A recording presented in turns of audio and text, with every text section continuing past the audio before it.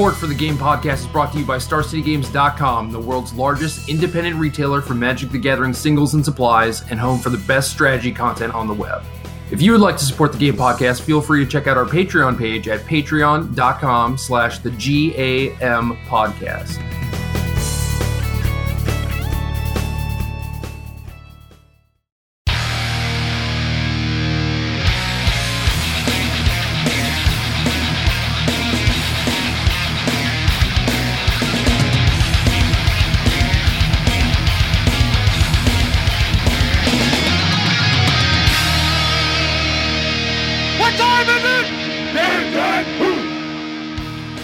Welcome to episode 106 of the Game Podcast. I'm Jerry Thompson. Here with me, as always, is Brian, the Snow Devil Gottlieb.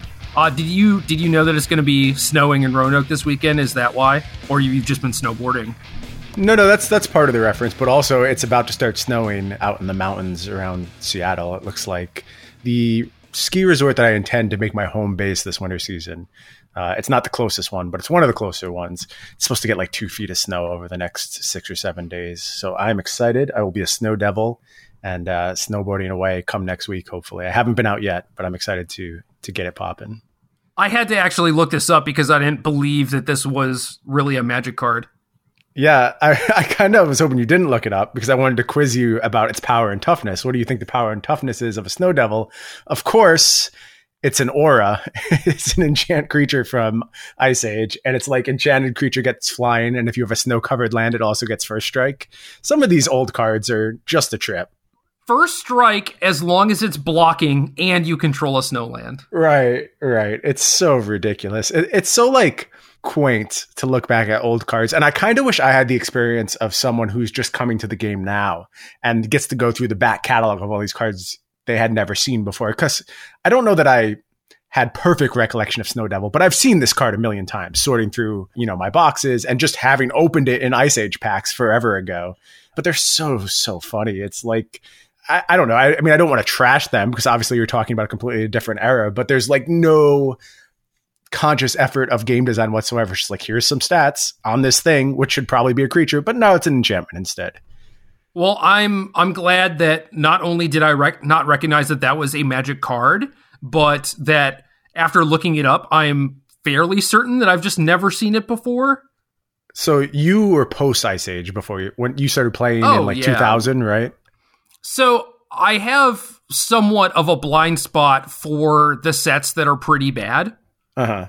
Like the post beta randomness. But yeah, I started in Invasion. I think my knowledge of Mirage and Up is pretty good. But yeah, just the old random nonsense, like turbo nonsense cards, I could not tell you what they do.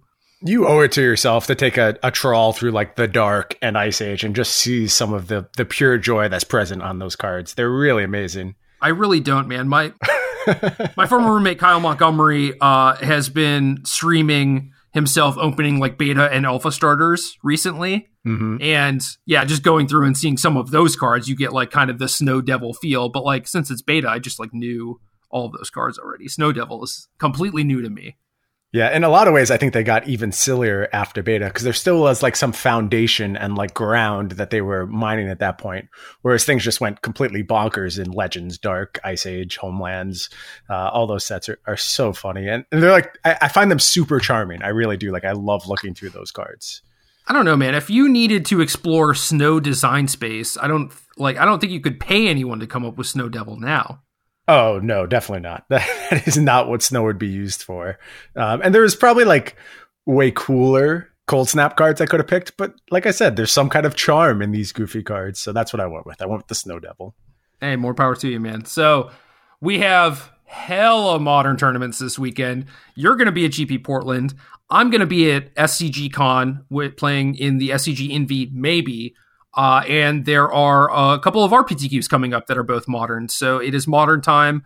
I do want to mention that I may end up doing commentary this weekend, assuming Todd Anderson does not get better. He is currently sick, and it is questionable whether or not he'll actually be able to do commentary. So we'll see. I'm the person on deck. But if Todd gets better, and, I kind of hope he does, but, I also wouldn't mind doing commentary, but I don't want him to be bedridden or anything. So It would be cool to see you get to have the chance to cover the Invitational. I guess I won't get to see it either way. I'll be playing in GP Portland, but I would still, support you getting that chance. I would be sad that you weren't playing the Invitational because I have a feeling you have your finger on the pulse of both these formats, I think. And, you're kind of due for a win. It feels like it's been a while since you've been up in a top 8 for you anyway. I mean, for normal people, this is a completely reasonable drought, but I expect to see you in a top 8 like every couple months or so. And it's been a little bit longer than that right now. I don't know. I dropped from SCG Baltimore at 6-2. That's not a top 8 though. I'm talking, I want a marquee finish from you. No, you're talking about a drought or whatever. And it's like, I think I'm performing like all right. I'm not like winning tournaments or whatever, but I still think I'm doing okay. I hold you to a much higher standard. Like I said, this is a Jerry T drought, not a normal drought. You were still doing perfectly fine. I demand top 8s though on a regular basis, and I already penciled you in for this one. So, well, yeah, I guess we just have a different outlook. Whereas you want the results, and I look at it like I played a pretty good deck, and I lost to 2 decks that were sort of doing bigger and better things than me, and maybe there's some ways to fix it. And overall, I think I played okay. So, I count that as a win for me.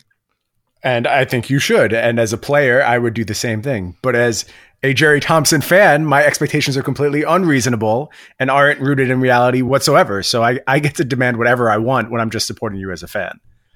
You do, but you're just going to be disappointed, man. I'm used to it. That's okay. My life is filled with disappointments. Oh, man. I'm sorry. I'm sorry to add to that. Anyway. Yeah, Baltimore was fun. The winner's metagame for that tournament is kind of wild, where I don't know if this is like an SCG Tour thing, which it doesn't seem like it should be, considering that was basically the first place where Dredge popped back up, but it just seemed like it was a fair deck bonanza. Yeah, I kind of have a theory about that. It might be a bad theory, but I thought about it, and I watched a bunch of the tournament. And especially in the early rounds. So you're talking like rounds 3, rounds 4, and SCG Tour regulars are appearing and playing against each other. And it's just fair mirror. It's John versus Jeskai. And then here's humans. And nobody in the kind of SCG leaderboard space is really doing the linear things that I think of when I think of Modern. I mean, there's some in fact I saw, but for the most part, you're not seeing things like a lot of KCI or... Well, Austin Collins is second place on the leaderboard, and he got 8th with Ironworks. So he's your boy. Okay. So there are exceptions to that rule for sure. And Arclight Phoenix got 1st and 2nd. So there is that. Yeah, I'm not putting that in that category of decks. And maybe that's something I need to address. Maybe you can tell me I'm wrong by not placing that in the same, like, here's this linear deck. I am looking at something like Ross's deck as kind of the new Delver of the format, like very quick clock with a tiny, tiny bit of disruption and a ton of cantrips. So it does the same thing in every single game, does just enough to keep you from winning the game, and ends the game on turn 4, turn 5, very reliably. Yeah. Ross's deck is obviously very, very fair. Mm-hmm.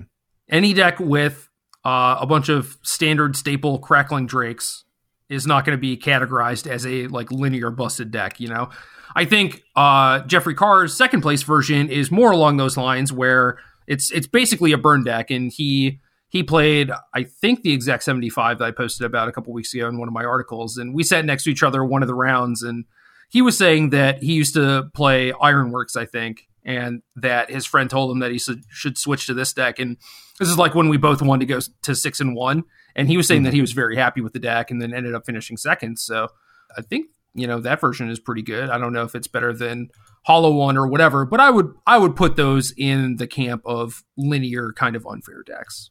Okay. Yeah. I think there probably is a split there between, is it style Arclight decks and the mono red Arclight decks. One is certainly flush with a little bit more interaction, especially in post-board games where they get access to kind of some counter magic and, very minimal disruption like Alpine Moon, Ceremonious Rejection, Spell Pierce, stuff like that comes in out of the blue versions of Arclight, while as the red decks are just beating you to death very quickly.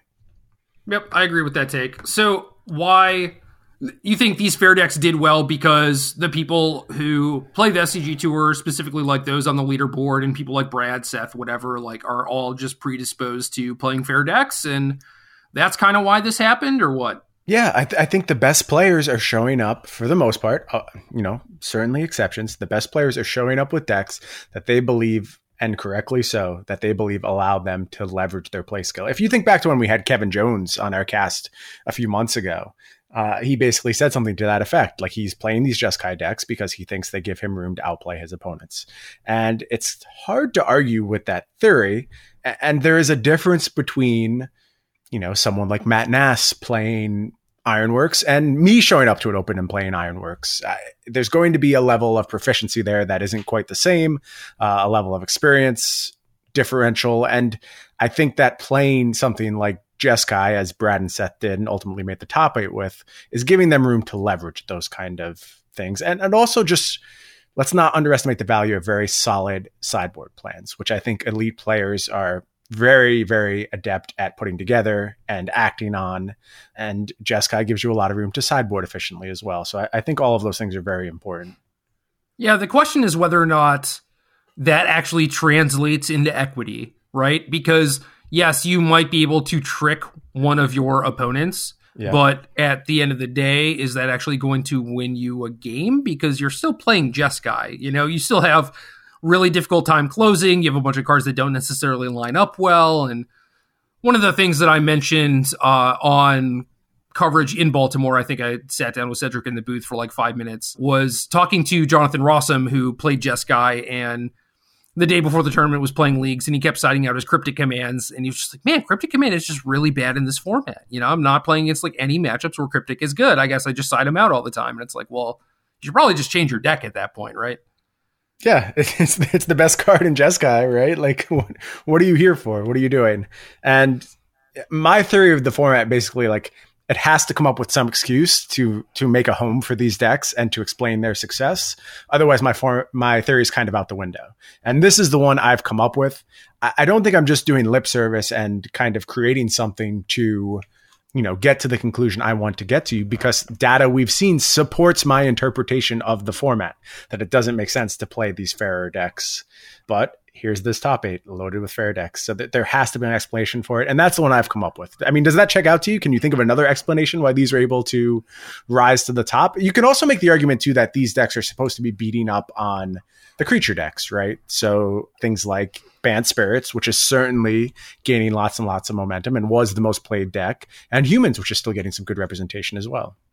Yeah, so Bant Spirits was the biggest deck in day 2 at 14 copies, Mono Green Tron at 13, Ironworks at 11, Humans at 9, which sort of goes into the Bant Spirits camp, where a lot of the same stuff is good against both decks, although I would note that Bant Spirits is kind of like the combo hate deck of the format, so obviously Bant Spirits is not going to succeed when the top 8 contains a bunch of Jeskai and maybe even the Arclight Phoenix decks, right? Where it's like you just have a ton of lightning bolts flying around, and I don't think that is particularly good for the deck. Like, the deck needs its spell quellers to live, whereas Humans is just kind of like a solid fair deck with minimal disruption.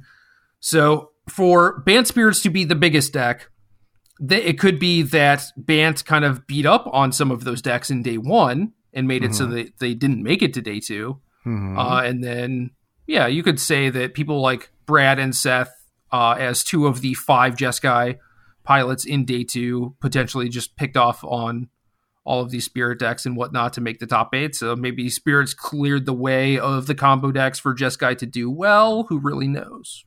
It's hard to say. And I would love to have some harder data. I feel like I'm becoming addicted to data with these modern tournaments. I really just want to know like matchup percentages and exactly what the narrative of this tournament was. I think we'll have that again at Portland. I know there's a data collection effort that's going to be undertaken by the same folks who analyze GP Atlanta, and I'm excited to see what data comes out of that. But unfortunately, we kind of have to do our best to put together the story of this tournament. Yeah, that's awesome. I'm pretty excited to see what happens, because it will also be like, we'll have more data for whether or not the SCG crowd continues to play these fair decks. And if that's the case, I mean, a lot of people are talking about playing Banned Spirits in the Invitational, and that might just be a poor choice. Could be. It could. It's so hard to say. I mean, how adaptable is the modern crowd that's going to be playing in the Invitational? Because if they're adaptable and can change their deck at a whim, certainly some attention has to be paid to these Phoenix decks at this point. But I also think you have to acknowledge the very real possibility that they don't have the same deck flexibility as some other people. And a lot of people are very static with their modern deck choices. Not everyone has 4 of every card in modern to just bounce around from archetype to archetype, or the interest in spending, $600 or $700 on a new modern deck just for this one tournament. Yeah, I definitely agree with that. And I think that people are capable of changing decks, especially the SCG crowd, where a bunch of people know each other and you are fairly well networked to the point where you can probably find a copy of whatever deck you want. Like, the people are still kind of set in their ways, where it's like, yeah, Rossum has the talent to play whatever deck he wants and likely succeed, and he has the network to potentially acquire cards for those decks. Now, is he going to actually play something other than Jeskai? I doubt it, but the possibility for him to actually switch does exist. Yeah, I think at the top of the field, certainly, people who are on the SCG leaderboard and, very prominent figures in the community are going to have the ability to either get decks lent to them or whatever it takes, they will find a way to get the cards that they want. But I would assume this invitational field is going to be fairly large. I don't remember what the last invitational clocked in at, but I think they tend to be around 300 or 400 players. They're not super small fields like they used to be a long time ago. The last one was pretty big. I think it was something like 550. Okay. But I think that number should be going down. Okay. Is the qualification process more difficult at this stage? Or I'm honestly not super sure where that's going to change.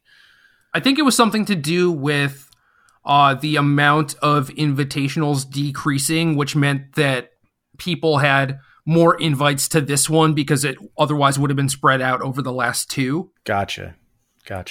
And now things are going to be like evening out a little bit more. And I could be wrong about all of this. Maybe the last invitational was 300 or whatever, but I am pretty sure it was somewhere in the neighborhood of like 550, maybe even 600, because it felt pretty big. And I remember thinking like, this is a large tournament, and I don't know. Could be misremembering, though. Okay. I mean, my estimate would be whatever size the field is, probably the top 15 to 20% of the field has malleable deck selection. Like, they can basically do what you're talking about, network efficiently, and acquire what they want. I think a lot of the field is way stickier in terms of their deck choice. And there's also just like, people love their modern decks. People have a lot of identity tied into their modern decks. And I'm seeing that as I interact with specific communities for specific decks. There's so much like pride, and I don't know. It's a strange phenomenon in modern where people get so tied to the performance of their deck, and they get offended when you suggest their deck isn't good as well. Like, that's another thing we've come across repeatedly. Jeskai fans will hate us for doing this episode and being like, Jeskai is still bad despite these facts. They get actually riled up. So it's crazy how fervent the supporters of these archetypes are. Well, I get it. I mean, Magic is a way to express yourself, and your deck choice in many instances says a lot about like you as a person. And there are a lot of different decisions that you made to decide like, this is the deck that I'm going to play. And specifically, like, these are the specific card choices that I've made and everything. And I think when someone says like Jeskai sucks or Jund sucks or whatever, people take that personally because it is very much an extension of who they are and like the decisions they made, right? Where it's like, if someone said like, I think Jeskai is the best choice for this tournament, and we talk about how Jeskai is an awful choice, it means that they did something wrong in their deck selection, right? I don't think that's true, because look, if there was an actual answer, then everyone would just get to that point. Like, if Jeskai was just the best deck, everyone would be playing it. There has to be a reason to disagree and to feel that way. The accuracy of your statement could even differ on a per person basis. It could be absolutely true that Jonathan Rossum's best choice of winning any tournament is to register Jeskai. I find that very hard to believe, but it could be true just due to his playstyle, due to his knowledge of the deck. It's really hard to disqualify that possibility. And I think given that you can make statements which are correct on a per person basis. It's really hard to take personal offense when someone is expressing, for me, I do not think this is the correct choice. I think it's easy for people to take personal offense. I don't necessarily think that they should have that mindset where it's like, just because you played Jeskai and you want to say, oh, this gives me the best chance of winning. Realistically, I don't think a lot of people believe that to be true. I think it's just like they like Jeskai and they want to keep playing Jeskai, and that's completely fine. And I don't fault anyone for doing that, but I do think that people should be a little bit more realistic with how good their deck of choice is. We treat every deck as like a tool, right? And we can, in theory, play whatever we want. I mean, like we both have our, things that we lean toward or whatever. Like you're almost certainly never going to play the best deck, just straight up for whatever reason. And I think that is kind of a spew. Yeah, I think you're mostly right. There are circumstances where I would argue that, but for the most part, my first instinct is to find something other than the best deck. And in a lot of cases, that costs me equity, 100%. Right.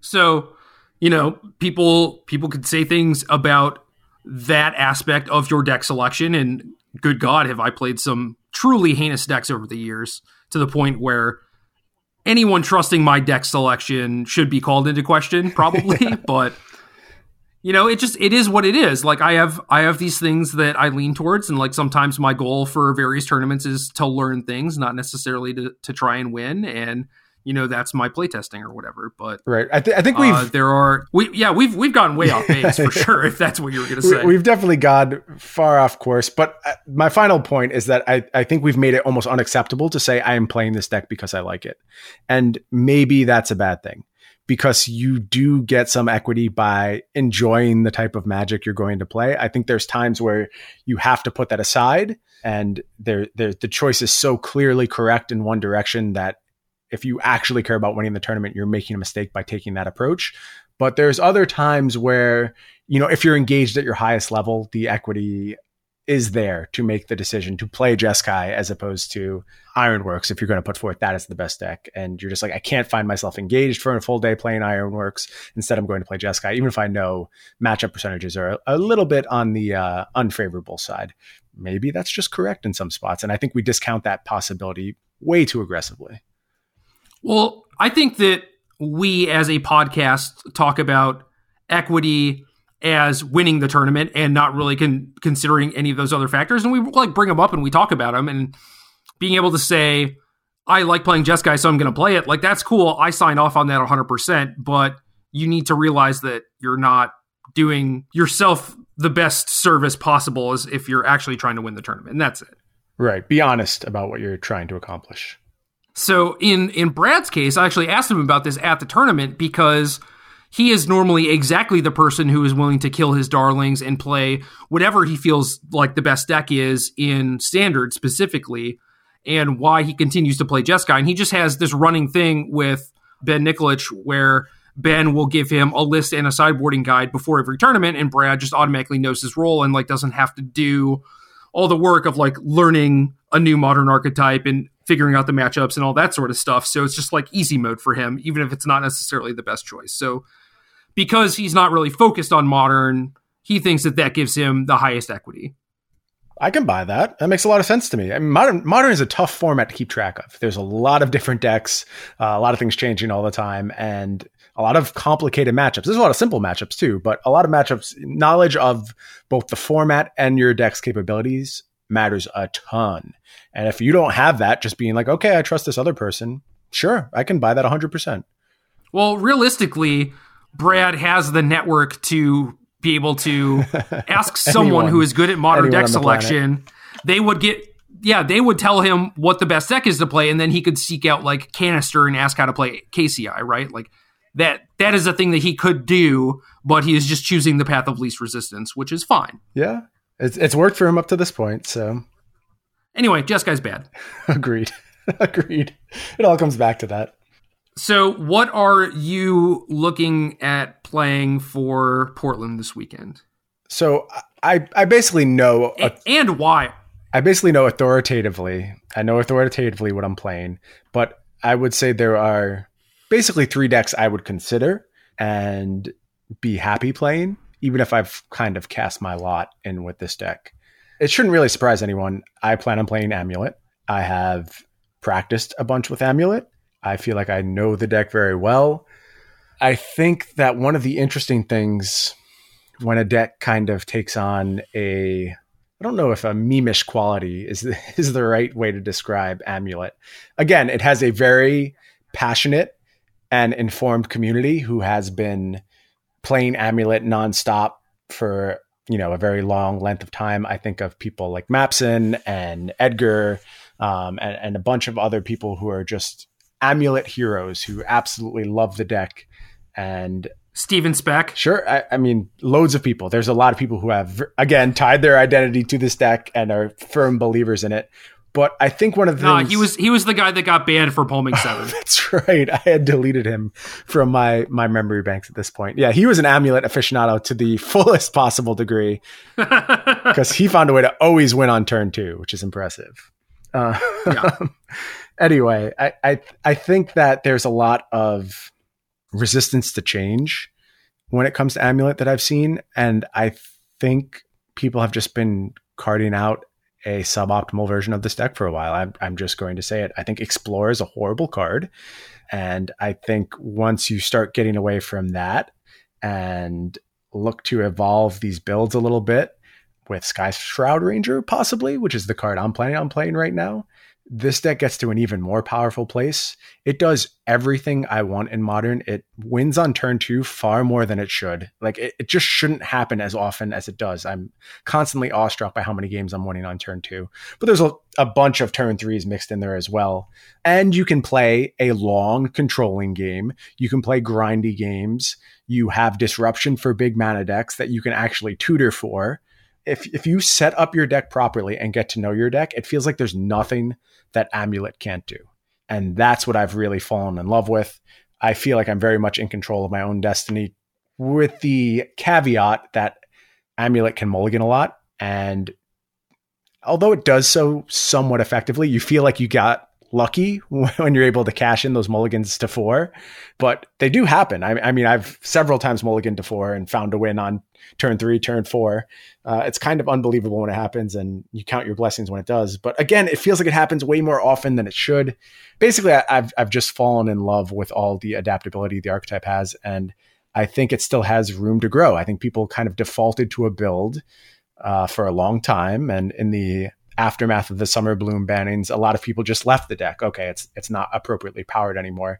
But getting the redundancy of the 6th 1-drop accelerant. So now I have 4 Sakura Tribe Scouts, 2 Sky Shroud Rangers. I knew Sky Shroud Ranger existed, but Will Pulliam, who just won a SCG with Amulet Titan not too long ago, he just qualified. And an RPTQ. That's what I was going to say. Okay. Yeah, he qualified at the RPTQ this weekend with 2 Sky Shroud Rangers in his build. I am very impressed by his deck list. He also did some beautiful things with the sideboard, getting rid of a lot of the low impact sideboard cards that everyone else has relied on. Things like Tireless Tracker and Obstinate Baloth. Those cards just don't matter enough in the Modern format. You need to do something more powerful, something that actually is swinging matchups dramatically in your favor, not just these little speed bumps that people have to overcome. And he went really hard on Academy of Ruins and Engineered Explosives. And I love that approach. It was something I was doing in my main deck. So just having spent a bunch of time over the past month or so learning this deck, getting to know it, I think it's underappreciated right now. I think people have scared themselves off this deck. It's not as hard to play as you might think. I think I'm actually going to write on that next week, kind of an idiot's guide to both Amulet, Titan, and Ironworks, 2 decks I've learned over the past month and actually found to be fairly easy once you put in the appropriate work. And I'm going to detail exactly how I did that, because I don't want people to be scared of this deck anymore. It's something special in the Modern format, and I would love to see more people working on it and trying to innovate the archetype. Yeah, I'm looking at his list now, and it is really nice. It really is. It really is. I like the fact that once you have Sky Shroud Ranger, you are consistently getting, not necessarily to like 3 mana on turn 2 or whatever, but like by the time you get to turn 3, you can pretty consistently like Trinket Mage for Amulet, play it, and do some stuff, which I think is super sweet, because before, if you didn't have a Tribe Scout or anything, Trinket Mage was just too slow. Right. Just like, yeah, you find Amulet, but you're just already dead, And I think Sky Shroud Ranger Trinket Mage is like a very good package, and those replacing just the nonsense that other people were playing is huge. Yeah, there's a lot of like careful considerations I feel like he made. Something like playing 29 lands, whereas most Amulet pilots are playing 27. Well, once you realize that like you are almost always going to have a turn one accelerant now that you have 6, you have to have extra land drops to take advantage of that. Otherwise, it's completely worthless. So moving to 29 both installs more consistency in the deck, which is one of the biggest problems is just openers without a land to bounce. Like opening up 3 bounce lands is the worst feeling in the entire world, because always the rest of the hand is like, oh, if I just had a land, I would win easily. But of course, that's the nature of Magic when you're mulliganing to things you need. But moving to 29 lands has installed a bunch more consistency. The deck is just humming right now. I think that's the best way to describe it. A lot of the inconsistencies have been ironed out. And one of the things I did while I was kind of working Explorer out of my system, because I come to the deck, with no knowledge, no real hard presuppositions. I'm just there to learn and see what's going on. And I started just getting this feeling that over time, okay, Explorer's never doing anything for me. I actually don't think it's impactful in the deck whatsoever. So my response is to then play games without it, but to always, in instances where I draw whatever I replace Explore with, think about how the game would proceed if it actually was still Explore. Like, how does this fundamentally change things if I just had access to this accelerant here? And it never matters. Never. It just never, ever matters whatsoever. Now, granted, it's a cantrip, so it turns into something else, and that card could matter, but the acceleration itself doesn't matter. And if that's the case, like, there's other things you can do for cantrips. You can just play the full 4 Oath of Nisses or Adventurous Impulse. So there's a lot of different paths you can take if you're just trying to get a good cantrip, and you can find a better one than Explore if the ramp just almost never matters. And that's what I was finding. So I think moving off that kind of, sacred cow of the deck has done a lot to make me really appreciate what the deck's capable of. Yeah, this deck list is nice. So, I mean, do you think this is something, can you see yourself exploring Amulet one day? Is it something you wish you put in time with? Are you just scared of it? Do you think it's something that is intimidating to pick up, or where do you fall on this deck? I put in the time, man. That time was 2012. I know. You were in my little Facebook Messenger thing with, I remember John Pennick being one of the people, and I don't know, we maybe had like 10 folks that were all like trying to work on the deck. I think Glenn Jones played it for a little bit too. And then it was just like, all right, we're too dumb to figure this out. And we just moved on, Yep. And I think that Will did a lot of the work towards figuring it out. And like certainly Edgar too, and Mapson and all these people that put in the iteration to get the list to the point where it is now. I think like everyone kind of had a hand in it. But yeah, I wouldn't be upset to pick this up again. Yeah, I think, people see the absurd kills and get scared off, right? Like those kills that are almost impossible to find and can take you 5 to 10 minutes of scratching your head before you finally see it. And I shared one in my article last week that Edgar had put out. But the truth is that even if you miss that kill, you were still going to do something super powerful on that turn. Like you were going to end up with 2 Titans in play, even if you didn't find the kill on the spot. And certainly that can matter. I'm not trying to discredit that possibility that you gave them the extra turn, you lost the game because of it. But in most instances, it just doesn't. You put 2 Titans into play on turn 2, you're probably going to be okay, even if you miss that one little wrinkle that would have gotten you to lethal on the spot. And I think people need to be less scared off and just understand there's actually a pretty clear set of like gameplay progressions. Like step 1, always make a Titan. Step 2, see if you can kill them. Step 3, if not, figure out a way to protect yourself or set up your next Titan. And if you just start checking off those boxes, the deck actually becomes fairly simple in a lot of instances. Yeah, and one of the things that I'm kind of thinking about looking at this list is that Sky Shroud Ranger Trinket Mage kind of makes it easy mode, where you have a lot of redundancy both for the Azusa type effects and now for Amulet. And I think that before Trinket Mage was too slow, now it's not, and now your deck is probably just super consistent. So, like you said, it's just humming now. I completely believe that, and it just makes it easy mode. Yeah. It does feel like easy mode sometimes. You're exactly right. And the times you get to win on turn 2, it's just like, how is this fair? And knowing that if you needed to, you could play a grindy game and lock your opponent out of the game with like recursive Tormod's Crypt or recursive Engineered Explosives or Ghost Quarter looping out of the graveyard, except you're playing 3 Ghost Quarters a turn. So see how long Tron holds up to that. Like there's so many crazy things this deck is capable of against so much of the format. If there was like loads of really super fast combo. Something like, I mean, I don't even know that it exists anymore. I guess if there was way more Storm, I would be afraid to play this deck. Storm's not even that fast, though. They have nut draws for sure. Yeah. But, I mean, if they're trying to, like, play Electromancer, then Gifts, then kill you on 4, I mean, it's not like they have any way to really interact with you either. So they're probably abrading post-board, right? Are they packing abrade in the sideboard at this point? I think it's like all bolts and fiery impulses and stuff. They have one unsub, maybe some remands, but whatever. Like you also have a Pact of Negation and Cavern of Souls, and you have your own abrades and spell pierces and stuff to slow them down post board. So right, yeah. You don't have to convince me. I don't think it's a great matchup or anything. You don't have to convince me. Yeah, I don't think it's a great matchup, but it's certainly not just like unwinnable. Yeah. The Academy Ruins kind of strikes me as nonsense, given how many copies of Crypt and EE you have, plus functional copies with Teleria West and Growth Chamber. Like, I'm not sure what matchup you would actually want the Academy Ruins for, but I've had success just setting up explosives against humans. Any kind of like aggro deck, just looping explosives has been nice.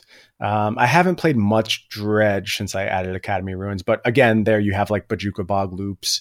It just makes things easy again. Again, it feels like easy mode. There's so many setups that you can put together where it's like you had access to this disruption previously, and a lot of times you have the tools to make it come together. And in these circumstances now, you have it always. Like you can just reliably establish that game plan and coast to victory from that point over and over and over. Again, it feels like just another step of consistency to the deck. Yeah. Since I knew that you were disliking Explore and I started seeing these Magic Online lists pop up with Sky Shroud Ranger, I made it a point to message you on Facebook before the cast, like, reminder that we have to talk about this card, because I didn't think that you had been on board or anything. Like, I didn't know. But to me, it seemed like a very, very good inclusion. Oh, my foil Rangers came in the mail on Tuesday this week, I think. So they are ready to go and already in my deck. Hell yeah. All right. Okay, so what are the other considerations? KCI and Phoenix. I mean, I'm going to let you talk about Phoenix at length. Actually, why don't we do that now? Because I have a feeling that's where you lie in terms of your allegiances for this modern format, is with the Phoenix decks. Well, that's kind of easy mode for me. And again, the Phoenix stuff is one of the things where it is not completely fleshed out. People haven't found the best version yet. And Baltimore, for me, was very much trying to learn about the archetype and figure out what to do with the Envy, which I may or may not be playing in now. So at the very least, I get some good content out of it and get to help people learn and everything. So that's good. But my experience playing the deck was similar to an experience just playing like any sort of more linear strategy. Like anytime you go from like Jace, Vryn's Prodigy, Grixis Control to like playing Affinity or whatever, you're just like, what the hell was I doing before? Right. You know, like why was I trying to like thought seize them and like loot away Lingering Souls? Like, this is so stupid. Because Flameblade Adept is just insane. The games where you play 2 hollow ones on turn 2 and your opponents every single time, I kid you not, will roll their eyes. It doesn't matter what deck they're playing or what they're trying to do. They're just like, oh God, obviously, you know? And, you know, they're playing like Goryo's Vengeance or whatever. It's just like, come on, man. But the deck felt very busted. I lost to Colorless Eldrazi in round 4, and that was a very interesting match because I won the die roll. My opponent had Gemstone Caverns into turn 1 Chalice for 1, Ooh. Turn 2 Thought-Knot Seer, turn 3 Reality Smasher, turn 4 Reality Smasher. Whew. And it's one of those things where like I say that, right? And it just sounds completely busted. But like as the game's going on, I'm not even thinking about like how insane my opponent's draw is, because my draw is also insane. Like I'm also doing busted stuff. And then I just think about my opponent's sequence at the end of the game. And I was like, oh wow, they just had like, you know, the top 10 percentile of draws that their deck could possibly have, right? Right. And I was still in there. I was still battling. And that's pretty insane to me. That's great. And then, yeah, game 2 was turn 1 Relic, turn 2 Thought-Knot Seer, turn 3 Smasher, turn 4 Smasher. Yeah, that's a lot to overcome. I'm going to be honest with you. My game 2 thing was actually kind of weird, where there was like a sort of mathy situation. So this is the first time Burning Inquiry just like bit me in the ass completely too. I cast Burning Inquiry, and discarded Hollow One Dismember immediately following the Thought-Knot Seer. Oh. And my hand at that point was Ancient Grudge, Arclight Phoenix, and Manamorphose. And I had 1 mana open, right? So like I discarded all 3 cards that I could possibly cast. Either one of them probably would have won me the game. And then on the next turn, I cast Manamorphose into Faithless Looting. But before that, I had to figure out what colors to name with Manamorphose, right? Because I only had 2 mana. And I just ended up naming Red because if I draw like the One of Lightning Bolt I have left in my deck, or either the Flameblade Adepts or another Looting or whatever, like I'm still pretty live. And what ended up happening was I drew Faithless Looting, cast that, and could discard Arclight Phoenix, but did not have another spell to play except that I could discard Ancient Grudge, but I had the red floating still from the Manamorphose. And the land that I had was a fetch land, and I already had my 1 Stomping Ground in play because I cut the second Stomping Ground. So basically a lot of odd circumstances coming together to deprive you of any chance from getting back into the game. Right. And, then thinking back on it, I was like, oh, my opponent just like nut drew me twice and I was still in it. And it's possible that a deck building error cost me too. But I also fetched for the Stomping Ground on turn 2, and like maybe I was supposed to leave it in my deck. I don't know. I mean, I had a Copperline Gorge already, but I just had a turn where I just wasn't using that 1 mana, so I just felt like I could fetch the duel kind of for free taps, and then not have to draw it later and pay life and stuff in a matchup that's like potentially going to be about racing. So, and then in round 8, I lost to Tanning Grace on camera playing Tron, where I mulled to 4 in game 1, and then game 2, I had a pretty good draw, and he played Karn into Ugin, which wiped my stuff, and then from then on, I was doing like 1 good thing a turn, where I think I needed to start doing like 2 or 3 good things a turn to overcome.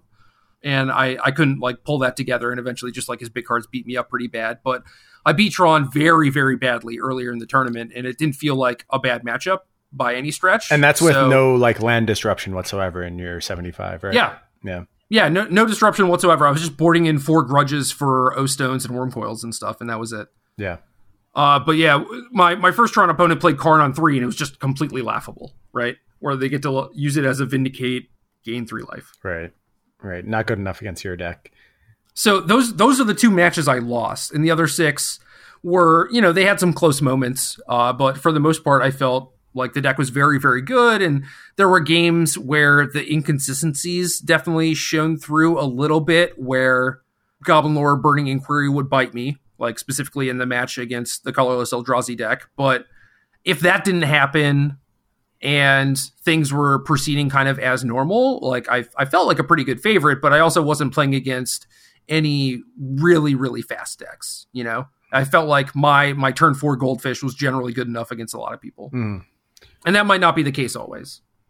Yeah, certainly depends on where the format's at. Sounds like maybe some favorable pairings on your part. I mean, so broader than just the matches you played, where do you see the future of the archetype? I mean, it sounds like you were impressed, but I also get the sense that you don't think your work is done. There's more to explore with this card for sure.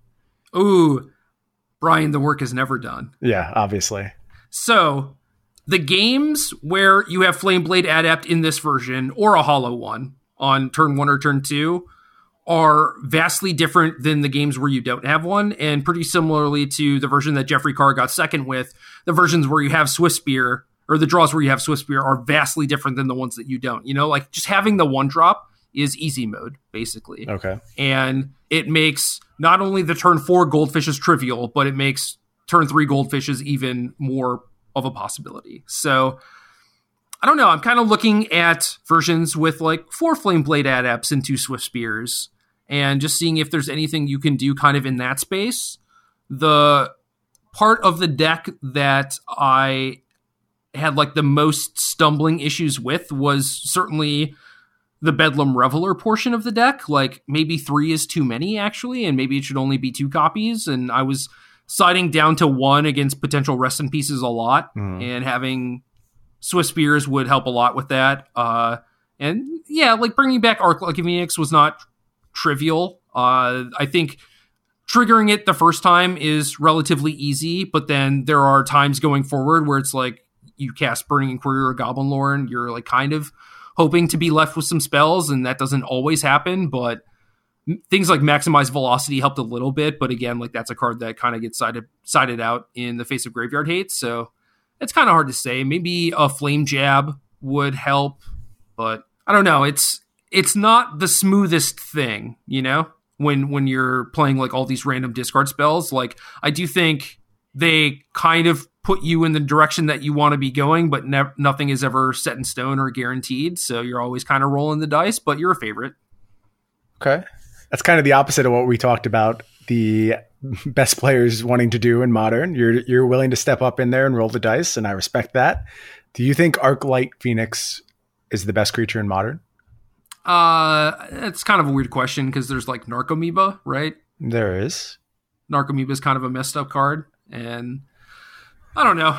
It is definitely one of the best engine-y type things to build around. I do think that it adds a lot to your deck. I mean, the filtering of Faithless Looting is incredible if you have a way to break the downside, and Mardu kind of did that with Lingering Souls and just fueling Bedlam Revelers and keeping the gas going for Young Pyromancer and stuff, but Arclight Phoenix is such a cleaner way to do it, and it actually gives you a game plan to work towards and like something that is actually impactful in the format, unlike the Lingering Souls tokens. So I think that Arclight is good for the same reason that Faithless Looting is good, and Arclight just makes Faithless Looting that much better. Do you think there's more to be done with the graveyard? Like, people aren't maximizing the graveyard enough currently with Arclight Phoenix builds? Well, the thing is people tend to just side in nonsense against you anyway. Like, I had someone bring in Damping Sphere against me, which doesn't really matter because I'm trying to build this board position early, right? Mm. And then they play Sphere, and it's like, well, I already used all my cards, and now I'm going to play like one Goblin Lore every other turn from now, so it doesn't really do a whole lot. And then the people bringing in the Rest in Peace as I cut my Revelers and stuff, I mean, it just doesn't really accomplish a whole lot to walk into their Graveyard Hate even harder than you have to. Right. So I don't think that that's necessarily a good idea. Like, people like Ari's article badmouth the Phoenix decks because it's like, oh, you're playing this Faithless Looting deck that's like not even going hard on the graveyard. What's the point? And it's like, well, because then you're not really using your graveyard. That's the upside. It's huge. Right. And you're better set up for post-board games, which you're going to play far more of throughout the day. Right. And there's still this overarching narrative in Modern where you want to play Rest in Pieces, and that's why people are playing Banned Spirits instead of Humans, and there's this Humans deck that just 5-0'd a league that is banned with Spell Queller and Rest in Peace on the sideboard, and admittedly looks hella good. It does look like just a great deck, but people think that Rest in Peace is like the end-all be-all against a lot of these decks, and I want to be on the side of... This is kind of similar to you refusing to play the best deck. Like, you want to play the second best deck or the best deck that also beats the first best deck. Like, I want to be the graveyard deck because the graveyard stuff is almost certainly the most powerful thing you can be doing in Modern and the hardest to interact with until the sideboard games. And then I just want my graveyard to not really be a very important part of what I'm doing or what I'm trying to accomplish. I'm looking at this Banned Humans deck you're talking about right now. It's in the most recent deck dump, the one that came out on December 4th, if you want to take a look at it. And I think this player is from the Discord, I'm pretty sure, Samuel Grabner. Yeah, Sam. Yeah, he's in our Discord. And so you can definitely pick his brain there about this wild take on humans, but finally getting access to a true mana base, basically using something very close to the Banned Spirits mana base, getting access to Collected Company and using the Bugler. A lot of cool stuff going on here. Basically giving up black and Kitesail Freebooter and red and Mantis Rider for some more effective disruption, I think, right now. Stuff like Spell Queller doing a much better job controlling combo than Kitesail Freebooter can hope to do right now. Yeah, and you have Collected Company and Bugler. You're never going to run out of gas. Right, and you can play against these Jeskai decks and the blue-white decks very effectively with that much card advantage built into your all-creature deck. Pretty astounding stuff there. Yeah, so I like that deck a lot. This is another deck, like a late addition to my potentials for this weekend, but Amulet is a good choice. I do like it. How do you think Amulet does against Banned Spirits? Because I do think that will be a very popular deck. I think it's close. I think it's very close. I would probably say that about most Amulet matchups, honestly. It doesn't feel like there's anywhere you're just, I mean, short of like Ponza, obviously. It doesn't feel like there's anywhere you're just completely blown out of the water. It depends on your approach to it. I think if you're doing like the heavy engineered explosives, bunch of abrades in your sideboard package to do a good job keeping Selfless Spirit off the battlefield, and, you know, taking out any lords before they get problematic, and just really stemming the beats early on until you can set up some kind of effective plan. I think you're fine. Sometimes Bant just prevents you from doing that, though. Their pieces come together really well, and they have a disdainful stroke in the key spot, and then you end up not getting there. But for the most part, I'd say it's probably close to 50-50. I don't think it really swings in anyone's favor. How do you feel about just trying to play more caverns, maybe? You could. I mean, I could buy a second copy in the sideboard. It just feels like you get it when you need it. The thing about when you want Cavern, it's mostly against the slowest decks, right? Like blue-white is the main spot where you really want Cavern. And against something like Bant Spirits, you're more concerned about forcing through your board control stuff than your Titans. Like the Titan stuff is going to come together eventually if you prevent yourself from dying, if you are able to deal with their threats. I don't know. I don't know that you need the second Cavern of Souls because it's so trivially easy to go find one with your Teleria West against blue-white because you have literally all the time in the world. And then post-board, I have Ramunap Excavator, and I'm always just going to have Cavern of Souls back if they happen to have the Field of Ruin for it. Plus, you don't expose it. You know, you keep it protected in the early game and don't put it on the battlefield until you're ready to use it. It hasn't come up for me wanting a second copy. I've been able to get the copy when I need it. But I could see a metagame where you do want a second copy for sure. Against something like Spirits, I'm not even worried about the Titans so much as just being able to resolve an Azusa or something through their Spell Queller turn. Yeah. I mean, it matters for sure. I don't know. I don't think the games often come down to that kind of point. They can. That's the thing about Amulet is it can play so many different types of games, but it feels more like you're just trying to run them out of resources because they're a card advantageless deck, right? With the exception of Collected Company, that's really the only point of card advantage they have. So if you're just kind of one for one-ing them in the early turns, you're pretty comfortable with being in that position. You don't necessarily need to have the big combo turn on turn 3, turn 4, but I don't know. I think the games play out a lot like that post-board, but certainly game 1, you don't have a lot of ways to interact with them, and I think a lot of whether you win or lose is actually just trying to get around Spell Queller to some degree and make it so you get to 6 mana. Because once you get to 6 mana, you're kind of unstoppable. You know, like maybe they have like a Path to Exile or whatever, but like they still have to be clocking you. And if you get to 6 mana very quickly, like through Azusa Cavern, then I think they're kind of screwed. And another thing that you noted is like, oh, Pawns is a bad matchup, but with 6 Sakura Tribe Scouts, I don't even think that that's true, actually. Well, keep in mind that your Sky Shroud Rangers are only at sorcery speed. Oh yeah, God, that is bad. That is a downside. So it's not just a 6th copy.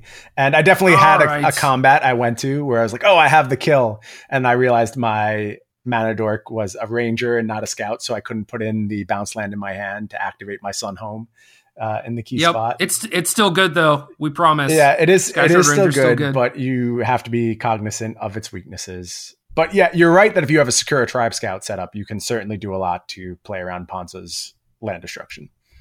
Even still, the Ranger probably helps just like having another accelerator, but yeah, it definitely does not serve the purpose that I thought it did. No, that would be too good. Maybe it's already too good, but that would be really too good. Yeah. Oh well. So yeah, Amulet, this humans deck, some sort of Arclight Phoenix deck. I do think the blue-red ones are reasonable. I just think that, I don't know, maybe for the NV, blue-red is actually a better choice than mono-red. Like if I was playing Portland, I would almost certainly just be playing a mono-red Phoenix list if I was playing Phoenix, but if everyone's going to be playing fair stuff and they're going to be playing like Spirits, like I kind of just want the blue cards and the consistency of all the cantrips, Thing in the Ice, and then these Magic Online lists have Pyromancer Ascension too, which is just got to be tremendous in those fair matchups. Yeah, that's a wild inclusion.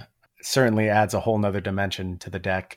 But while we're talking about adding Pyromancer Ascension to this list, can we talk about Thought Scour for a second? And can you put forth some reason why Thought Scour is not being, like, I'm looking at the list from the Magic deck, from the Modern Deck Dump on Magic Online. There's no Thought Scours in the deck. There's 4 Ops, 4 Sleight of Hand, 0 Thought Scours. I think Ross's deck had 2. Why aren't there 4 Thought Scours in these decks? So you said, can we talk about Thought Scour? And I was like, what do you mean? We obviously play 4 copies, right? Like, Okay. So what I do when I build my decks is I write down all the cards that I could potentially play, and then I fill in the numbers that I know I definitely want, where in this deck, for example, I would have 4 Arclight Phoenix, 4 Thing in the Ice, 4 Faithless Looting, 4 Lightning Bolt, 4 Metamorphose, and 4 Thought Scour. Those would just start in my deck, and then everything else is competing for deck space.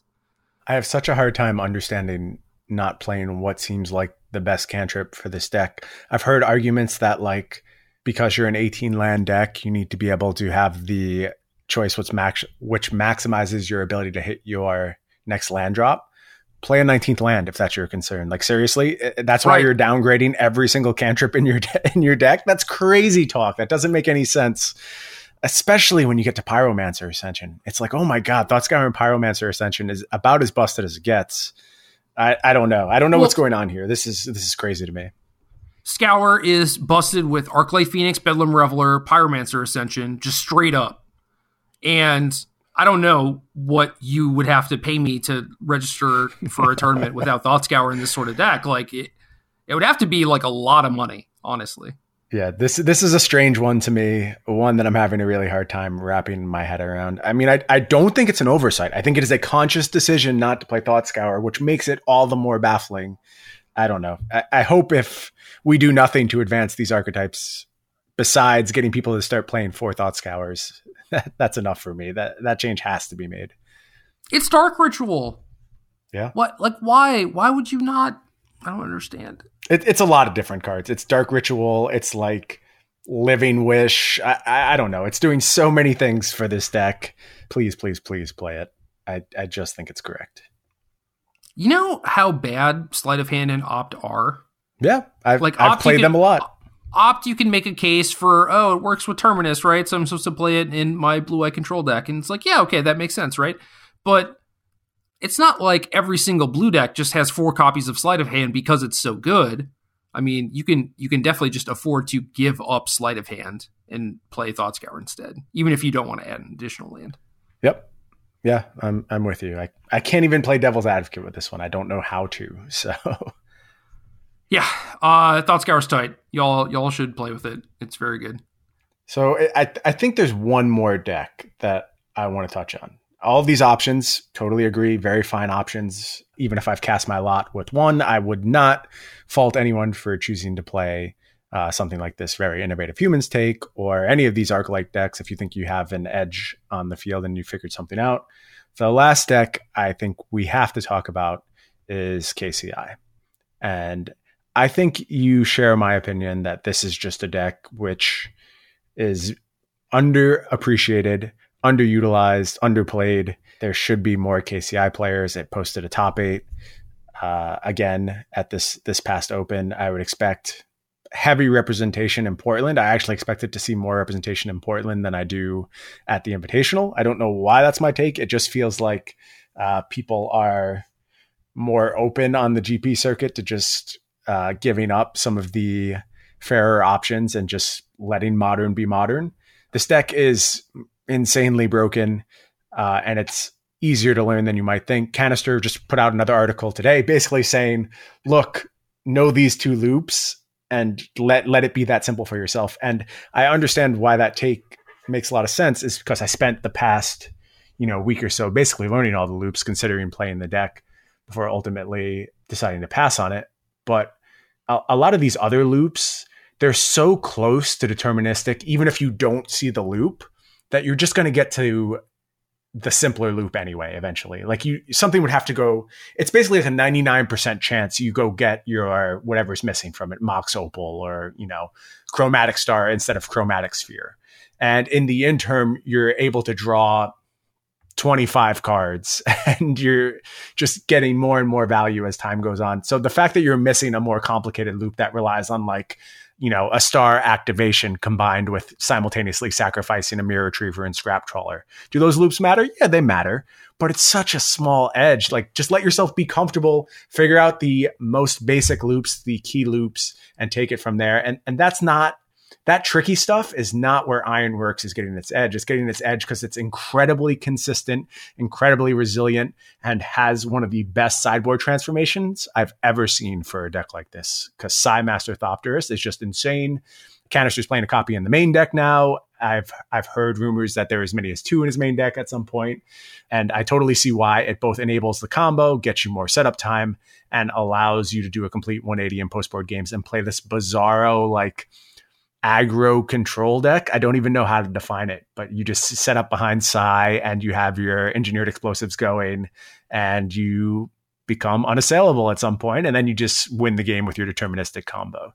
So if you haven't put in the time, I think you need to. I think you need to understand Ironworks better than you currently do. So Austin Collins' list from 8th place in the Open has 1 Spine, 1 Psy main deck. So pretty normal looking. Ely's list from 31st place is a little weirder with no Spine, a Fabricate, a Bridge, 1 random Nile Spellbomb, which honestly seems fine if you can get the mana for Nile Spellbomb to work. I think that seems pretty cool, like a good way to hedge against a lot of the graveyard decks in the format. Yeah. And then Shaheen was one of the people that I saw playing Ironworks, which he's been playing for a while now. And there was this really funny game against Pikula where he had a very quick Antiquities War and was going to win with it. And then the turn it went off, like he had Psy and a bunch of Thopters too. The turn it went off, Pikula vialed in Image, copied his engineered explosives, which was now a 5/5, and blew it to kill all the Thopters and the explosives so that he didn't die. That is insane. Wow, that's awesome. Yeah, I mean, situations like that could be one of the reasons why KCI was not better represented, where it's just like you get blown out in these like very ridiculous fashions. I don't know. Wow, I would not have expected that. Yeah, I like these. I like the cleaner builds. Like, you know, Canister's list has, and Austin Collins is, I think, card for card, the same as Canister's GP Atlanta list. Maybe +1 Fire Spout. I don't think that was in the GP Atlanta list, and a shift in the Galvanic Blast and Lightning Bolt slots. But regardless, it's very similar, very clean, nothing flashy, just very clean combo setups. And this deck does its thing over and over and over, and does it on turn 3 in some instances, in a lot of instances. I mean, basically, if you have the Opal or Mind Stone and Ironworks on turn 3, a lot of setups get there. More setups than you think. Like, the more practice you have with it, the more you realize there's a bunch of ways to just get there on turn 3. But more likely, you're just almost always going to have it on turn 4. And if you don't, you probably have engineered explosives to buy yourself more time. This deck is special. This is the deck I think is closest to eventually garnering a banning, both for operations concerns, because it does have like those 15-minute turns, and just pure power level. And it's easier than you think it is. And you would be very justified in playing this deck. The thing that ultimately pushed me away from it was just the mental tax. I didn't want to pay it throughout the day. And, you know, this is kind of like that part excuse making, part like finding what works for you that we talked about earlier in the episode. I just don't think I'm going to be playing optimally by the end of the day if I put myself through these mental gymnastics all day. Amulet comes a lot easier to me. I think it's got like the heights of its difficulty are higher than Ironworks difficulty, but on average, a lot of games are much simpler than the average Ironworks game. And certainly a lot less operations, which if anyone has watched me play Magic Live, they know the keeping my operations clean is not my specialty. So this deck is not for me, but I do think it's an amazing choice. And at some point I will play it in a tournament. I think I just want to do it at one with a little bit less stakes. Yeah, that's legit. Maybe at some point we need to sit down and actually work on your operations. That's been something on my to-do list for a long time. And I will say that working with this deck helped a lot, because I installed a lot of like shortcuts and systems to help me manage them much more effectively. So I think it's a good exercise for me in terms of helping those things along, but they're not there yet. And I recognize that, and I'd rather play towards my strengths. And I think this deck isn't giving me the best chance of doing that, but such a good choice. And it's hard when we're here. You're going to hear this on Friday, or Thursday night, and the Invitational's on Friday and the GP's on Saturday. So it's hard to pick up this deck on the spot and show up at the GP with it.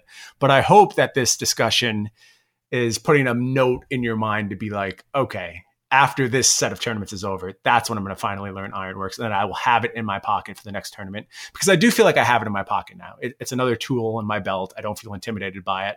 And honestly, it revealed itself to be much simpler than I thought it was, which was a pleasant surprise. Yeah, and if PT Cleveland ends up being modern, which that's kind of like the rumor that's going around, then I think I should actually do some work and like try and at least play with both of those decks, like KCI and Amulet, because that's sort of my blind spot. Yeah, and there's a certain like set of, I guess I would call them setups that both decks have that you can practice with really easily. Like you just say, okay, I have these things. What can I do?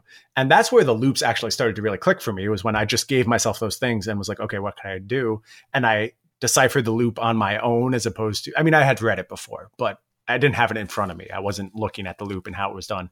I was just configuring the cards and thinking about it kind of my own way. And at that point, it was like, oh, okay, now I get this. Now it's finally rooted in my brain. It's not just a fact I'm regurgitating. It's something I actually understand. And it's pretty easy to rehearse those spots with this deck, honestly. Yeah. And then once you have that knowledge, even if you're not playing KCI, or even in the cases of Amulet, it's like, what your opponent is capable of too. Correct. Which I think matters a lot. It's like, oh, well, like there's literally nothing they could have to set them up for a kill next turn unless they had something like 3 Mox Opals or whatever. So I can afford to tap out this turn. I don't have to be scared and like hold open Spell Queller, because it just doesn't matter, right? Yeah, and that format knowledge is so important. Like that's where Modern's edges are really built, is just knowing what your opponent's deck is capable of. Yep, absolutely. So KCI, Amulets, humans with a real sideboard. I think some version of Arclight Phoenix is, it's pretty easy to say that if you're playing Arclight Phoenix and Faithless Looting, that is a reasonable choice given the results from last weekend's Open. Mm-hmm. And maybe it's a little variable between playing the SCG Envy, playing GP Portland, playing upcoming RPTQs, especially like where the RPTQs are located, or whether or not it's on Magic Online or not. I mean, the metagames I think are just going to be wildly different, and you need to be concerned about that and prepare for that. Incredible amount of Phoenix on Magic Online right now, from what I've seen. I feel like I play against it constantly. So Magic Online is a place where people are very adaptable with deck choices, especially because Modern is generally cheap right now. There's a ton of very good decks that are available for around 100 tickets, which you certainly couldn't have said at many points throughout Modern's history. But especially the Arclight decks, they're very affordable. So you're seeing them a lot in the queues as it stands now. And I would expect if you were playing the Magic Online RPTQ, there would be a lot of Phoenix there as well. Yeah, and Phoenix keeps holding at like high 20s on Magic Online, mm-hmm. which is another sign that the card is being very widely played. Oh yeah, for sure.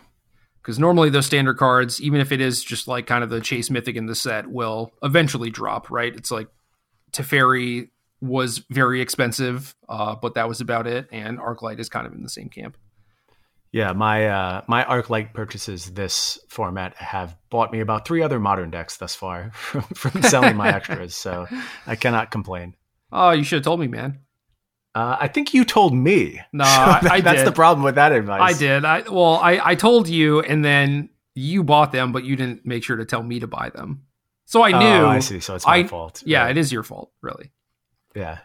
Next time I'll just log into your account and get them for you. Dude, I appreciate it. That's really nice of you. I try. If you could also log into my bank account and then transfer more tickets onto my account, and sure, why not? I'll just take over your Moto account. That's fine. I'll manage it for you. Yeah, I'll be like your broker, advisor, your financial, your portfolio advisor. Okay, cool. That sounds like a hell of a deal. That's probably against the TOS in some form. I don't know. Imagine if that was like a service you could hire, like someone to hire your Magic to manage your Magic Online portfolio. I mean, I would hire that person in a second. I just let my cards rot. Yeah, but if someone has the skills to actually do that, they should They should just do it. They should be doing it themselves, or even just like playing penny stocks or whatever, you know. Right, but I would argue both you and I have the skills to do that. Like we routinely do so. And you're just saying right now you just didn't act on it. You could have done it and did not. Yeah, well, I'm also very stupid. So I think that precludes me from actually having the skills to do it. Fair enough. I win the argument. Yes. Sure, I'll give you this one. All right, so we have a fun question, right? Yeah, real fun question. I know you're super excited to field this question. Okay, so Wessel Groot, I hope I pronounced that right, Wessel, is asking if you can respond to the recent article that's been floating around Twitter. That's a response to Jerry T's protest about the state of professional play and how Wizards as a company fits into the paradigm. And the article Wessel is talking about is a blog post from someone named A.D. Jameson, and it's entitled An Open Letter to Cedric Phillips, Jerry Thompson, and the Pro Magic Community. And this has kind of made the rounds on Twitter at this point. If you haven't seen it, I'm not going to retweet it, but look around, you'll find it. It does exist. It's out there. And it's an open letter to you, Jerry. So people are dying to hear if you have a response to this. No, I'm just kidding. No response. Nothing. No, yeah. I read this. It is very, very long. It makes a lot of different points and would require a lot for me to have a full response to this. So I will try and provide the cliff notes. The short version is I vehemently disagree, I suppose. I think that there are a lot of points made that are already public knowledge. I mean, this person who is admittedly like not a Wizards insider was just able to do research and find all of these things. And it's like anyone who's been playing Magic over the last decade or so has been around for a lot of this stuff. And there are a lot of things that are kind of incorrect in the article, which I don't know, doesn't necessarily take away from the points that they're making, but it does make it seem like they're kind of like cherry picking knowledge and kind of shifting things in a way that is favorable for them and their argument, which I don't really like, because that's kind of like the first indicator that, you know, if you basically need to like lie to make your argument seem good, then your argument's probably not valid. Can I back you up for 1 second? Sure. Can you surmise what his argument is? Like, what exactly is he putting forth in this open letter? It is basically that Wizards, for up until 2008, had been catering to pros, and after they shifted away from that, stopped catering to pros, started catering to a casual audience, they started making more money. And that is not entirely accurate in the fact that, like, up until 2008, they were not catering to pros whatsoever. A lot of the complaints and stuff we have about prize payouts and the way that we're treated and stuff was also happening back then, you know? And he makes a point that, like, Wizards was making like these combo and control heavy environments because that's what pros wanted, and that is just entirely not true. That was just strictly wrong. Yeah, that was just how they thought like the game design direction of Magic should be, right? Like they ended up in this format where combo and control were viable and people were still playing Magic and people continued to design cards like that. I mean, it was as simple as that. And then once they figured out that like having this creature combat centric sort of style would be more beneficial for casual players, they kind of leaned into that. But I think that also just made Magic healthier as a whole. And there are no pro players out there who are like, you know, bring back Tolarian Academy or whatever. Like no one is that stupid, right? And I think just making that argument just kind of undermines the entire article. I think that there were a few times during this article where it just feels really patronizing, right? Like it's delivering a message to you, one, that this person assumes they know better than you already do.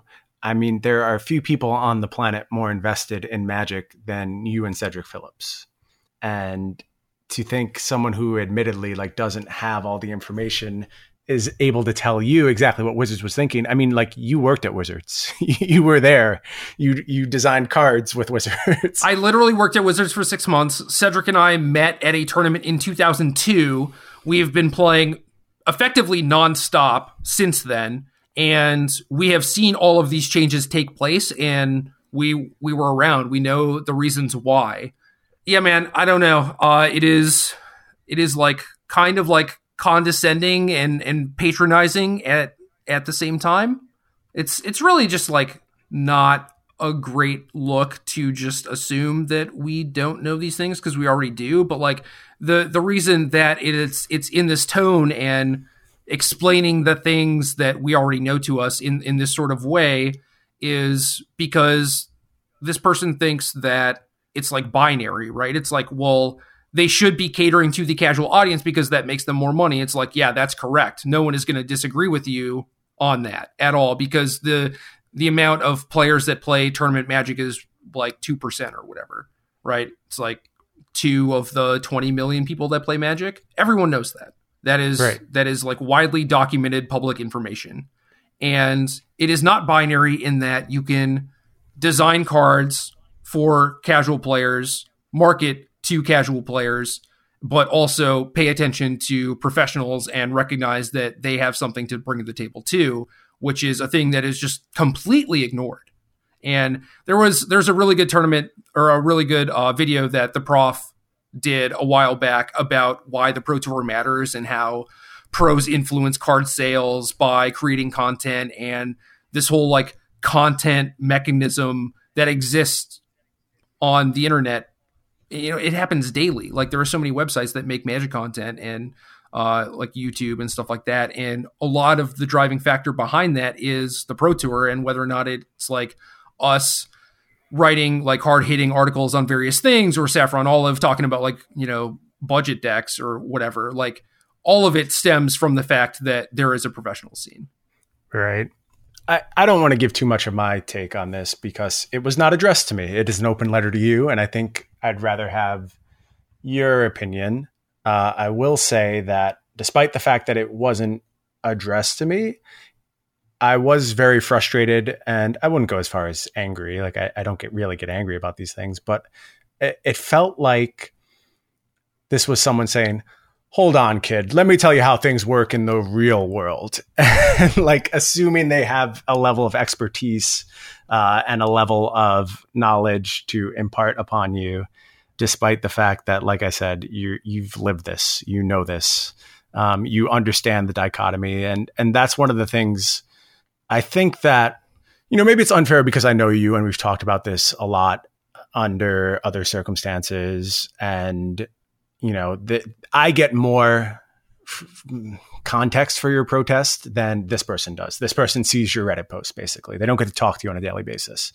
So maybe it's a little unfair to hold them to a standard of, you know, knowing what you know and knowing how carefully and how acutely aware you are of, you know, the dichotomy of Magic and how there is this huge casual audience. I mean, I just know you think about these things. And I think this person, it just comes from a place of assuredness that surely you hadn't considered this, Jerry. Let me tell you how it actually is.